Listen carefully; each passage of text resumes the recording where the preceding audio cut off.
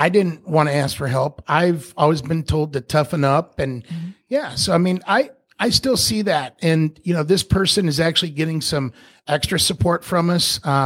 We went above and beyond and is reaching out to the county, and the county's helping us with some things. Yeah.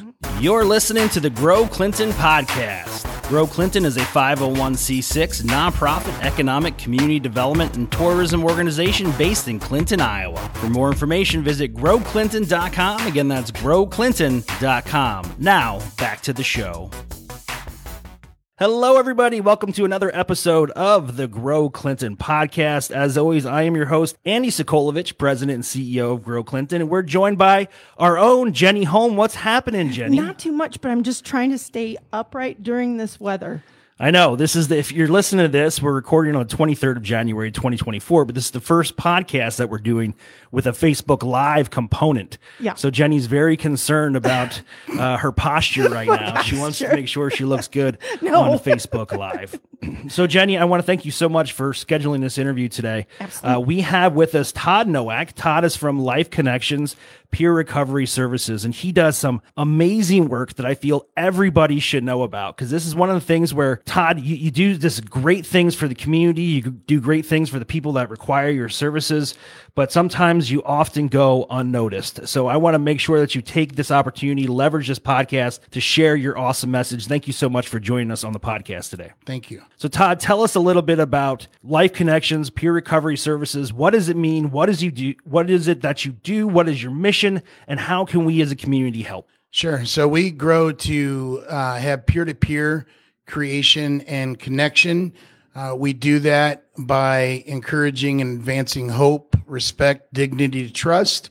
And then our vision is to really move forward in the community of sending this message that mental health and addictions, any life-altering challenge, is not something to be shamed about, and that stigma needs to go away. Let's talk a little bit about that stigma. I mean, I left the military after a little over a decade of service. I have some deployments under my belt. When I came out of the military, there was a stigma, especially from an employment standpoint. When you hire somebody who's been deployed, who has seen combat, I know there's several times where employers were like, kind of iffy about, is this person the right person for the job?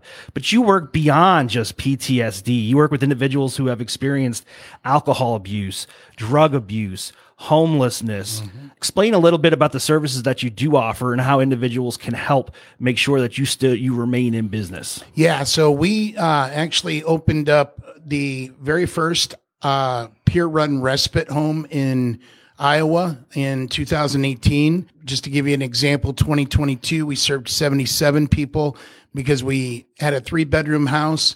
And then the last 6 months, we had a 5-bedroom house. So we kind of were hard to really see how many people we could serve. But last year was a great year because we served 153 people. That's 153 people on what would have happened to them. Where would they be if we hadn't been there?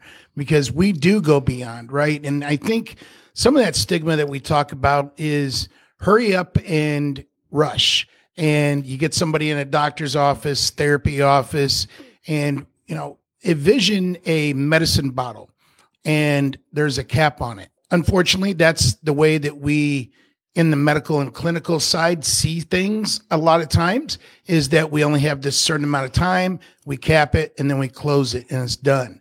And the services that we do, we know that people need time. People need a lot of time. People need more time than others. And so we don't really focus on that. We focus on what the underlying issue is. I like to call the respite house itself your bed and breakfast for your emotional distress or life-interrupting challenge, because we don't focus on diagnosis either. Now, yeah, a lot of people that come dealing with mental health issues, they're dealing with addictions. Sometimes they're dealing with all both. They're dealing with spiritual, they're dealing with physical, and really supporting that person where they are and what they need in that present moment. The other thing that we do that really was not even supposed to happen is another great thing, and that's the After Hours Wellness Recovery Center. And this past year, we were able to move to Clinton. We've been asked and really bothered about coming to Clinton because Clinton really has some struggles when it comes to recovery and substances, and some in the mental health too, but the addictions is really heavy here. And so the After Hours Wellness Recovery Center is open in the evening from 4 to 10 during the week and noon to 6 on Saturday and Sunday.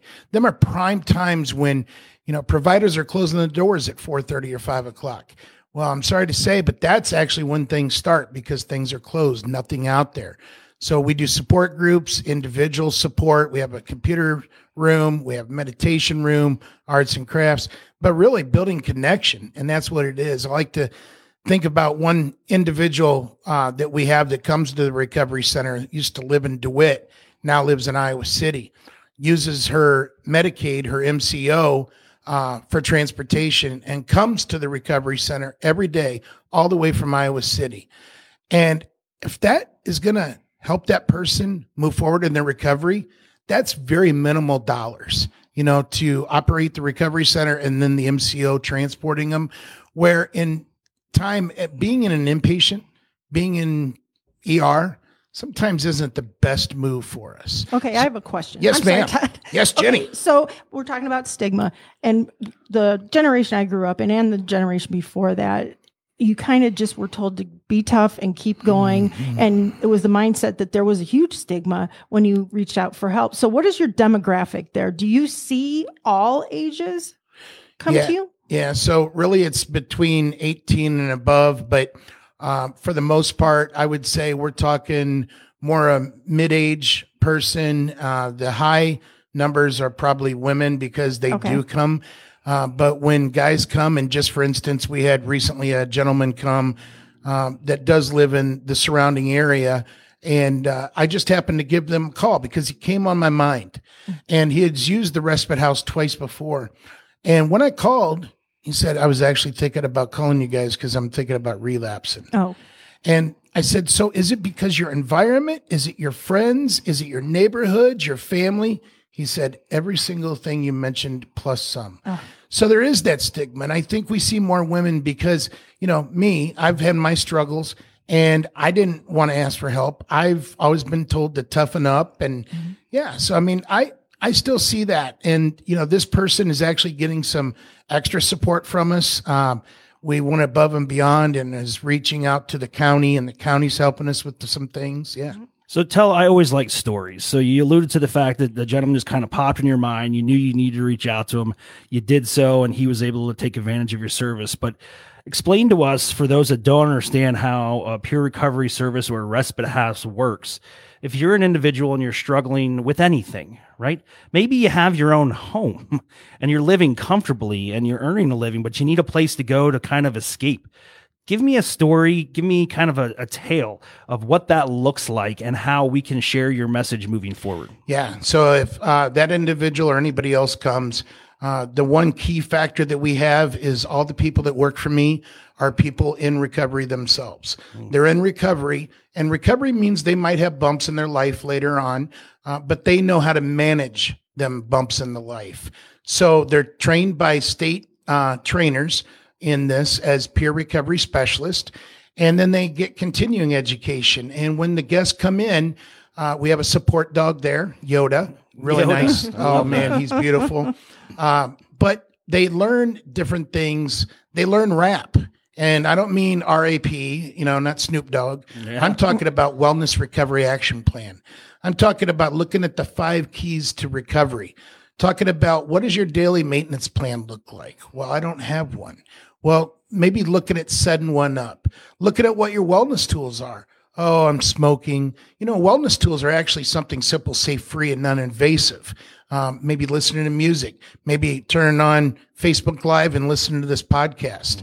And then thinking about some of them triggers and what's an action plan for them triggers. And we go real in depth in this action plan. But we go in depth as much as they want to, right? We are not in the driver's seat. They are. They just need to tell us what it is they want. We do give some suggestions because if you've ever tried to navigate the mental health or substance abuse system, it's like being a pirate going on a treasure hunt. It's Yeah. really hard to find, and you don't even know sometimes what it is you're looking for until you're introduced to it. So that's one thing we do as well. We introduce different resources to people. We help them with other life skills that they could use, maybe a light machine. Right now, a light machine I have because it's been gloomy. I can't wait for spring, right? Oh, you're referring to one of those that puts out some natural Happy light. happy lights. Yeah. Yeah, absolutely. So them kind of things. And then really, when they're struggling and we know it, not really sharing too much, but getting the conversation started so that we can listen to them. That's a big thing that we've had too, is on our feedback has been said, I've never had anybody take the time to listen to me. Wow. So many people are telling people what they need to do and what they have to do, but they're spending less time asking what they want their life to look like and how to help them build it there. Yeah. Oh, it's unfortunate that, I think as a society, again, there's strong stigmas attached to mental health. Now, can you explain to me, and this is just my ignorance, but the difference between mental health and brain health? Are we just moving towards the terminology of brain health because it is an organ? Yeah, we are moving towards brain health. And that's really nice because I seen the governor mention that in her state address. She also used two other words that I love that maybe that came from the visit that she had with the respite house recently. And that's recovery and support. You always used to see these words like treatment, case plan, things like that, but moving towards recovery, support, and that brain health. And we are trying to move to brain health. It's hard for me to really go from that mental health to the brain health too. I just like to say, what we do? We support humans because no matter what, it's a human life and each one is different. How many respite houses do you have? So we have one in DeWitt now. We purchased that last year through the help of the region and because of the state. AmeriGroup has actually partnered with us some expansion to move the recovery center down here, some technology. And this year, they are giving us $150,000. And that money they want us to use to open the second respite out by the Des Moines area because we serve people all around the state. So if you're hearing this all the way in Council Bluffs and you need support and your son or your brother, all you need to do is call. We'll help you figure out how to get here because the managed care organizations, the Medicaid, is able to bring people and they bring them in a taxi and then they pick them up. But traveling for 5 hours can put anxiety on going somewhere new that you're already going to have anxiety. Oh, for sure. Mm-hmm. Yeah. No, it's the amazing work that you do, Todd. How can we as community members help ensure that you succeed in the future? I think really it's spreading the word. If nothing else, just telling your neighbors about it, your employers about it, your employees about it, your church about it, because it really tends to be word of mouth, right? Another way is right now we are in desperate need. So buying this old house, we realize now that we need to replace the windows and the doors. So we have a big campaign going on. We're going to get it going even bigger, but we need to replace them doors and windows. So if people would go to our website, lifeconnectionsrecovery.org, then they would see right away doors and windows fundraiser. And that money, when you donate it, is tax deductible. It goes straight into a separate account, that First Central in DeWitt. And you could even stop in First Central in DeWitt and make that donation. But we really need to raise that money to get these windows and doors replaced. So if somebody wants to get a hold of you for that or for help, how do they do that? Yeah, so they can call the office, 563-659-6625, or they can email me, Todd, Todd, at lifeconnectionsrecovery.org, which if you go to our website, my email's on there. And I don't care. It's already been public for 15 years. My cell number. Oh my gosh. 563-726-3244. I'll be able to walk them through and tell them what, and here's the thing too. I want anybody listening on here to understand more, to maybe call us up and come out and take a tour of the respite house. See it, because once you see it, your heart will be dropping, or even the recovery center. And the recovery center is right there in Lincoln Way, right in that strip mall where Aaron's Rent to Own is. You do amazing work, my friend, and what I love about you is you're passionate. This isn't just a Monday through Friday job for you. This is 24/7, 365, and we can just tell by the tone of your voice. And every time I hear you speak, you got up and spoke so eloquently and professionally to our legislators Saturday morning at our legislative coffee, sharing your passion with them and trying to move the needle towards a more comfortable environment that's sustainable for individuals that need your services. Yeah. Thank you. All right, everybody. That is the Grow Clinton podcast. This has been so fun. Yes. I'm glad we got to do a little Facebook Live action. And until next time, everybody, see ya. Thank you for listening to the Grow Clinton podcast. Be sure to subscribe and follow us on all your socials. Until next time, see ya.